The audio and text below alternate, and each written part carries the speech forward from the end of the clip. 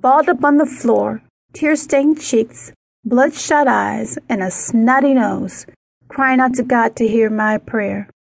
I didn't ask God for healing. I didn't ask God for an answer to my situation. I didn't ask God to deliver me. I asked God, why am I in so much pain? The Lord spoke to me. You are going to continue to hurt and cry until you walk away. I knew exactly what he was saying. I bet you think I jumped up and made the necessary phone call and pulled myself together, right? Wrong.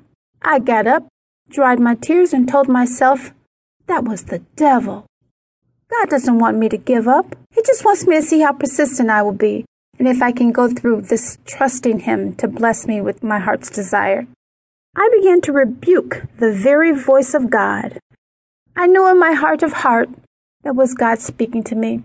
However, I did not want to receive and accept that the Lord was telling me no and to walk away. He couldn't have possibly meant that. After all that I had been through, after fighting and arguing with my flesh, after all the people who were against it and said it wouldn't last, I surely wasn't about to give up. I don't know where my mind was. I was completely deceived and knew better, but my desire and my flesh were in complete control at this point. I refused to believe that God had allowed me to go through the past 3 years of pain, rejection, tears, lies, and loneliness to end up with nothing. I didn't want to think that I had convinced myself that this was God's will for me, and I never really asked him.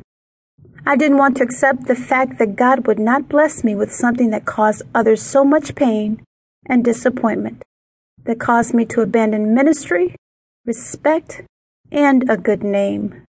I ignored the scripture that says, the blessing of the Lord, it maketh rich, and addeth no sorrow with it. Proverbs 10:22, King James Version.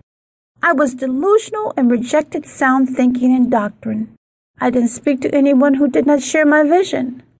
I stopped associating with people who would tell me the truth. It pains me to this day that I walked away from one of my closest girlfriends because she was hating on my blessing, when in actuality she was hurting just as much as I was, because she saw where I was and couldn't reach out to me. I completely blocked everyone out and went my own way.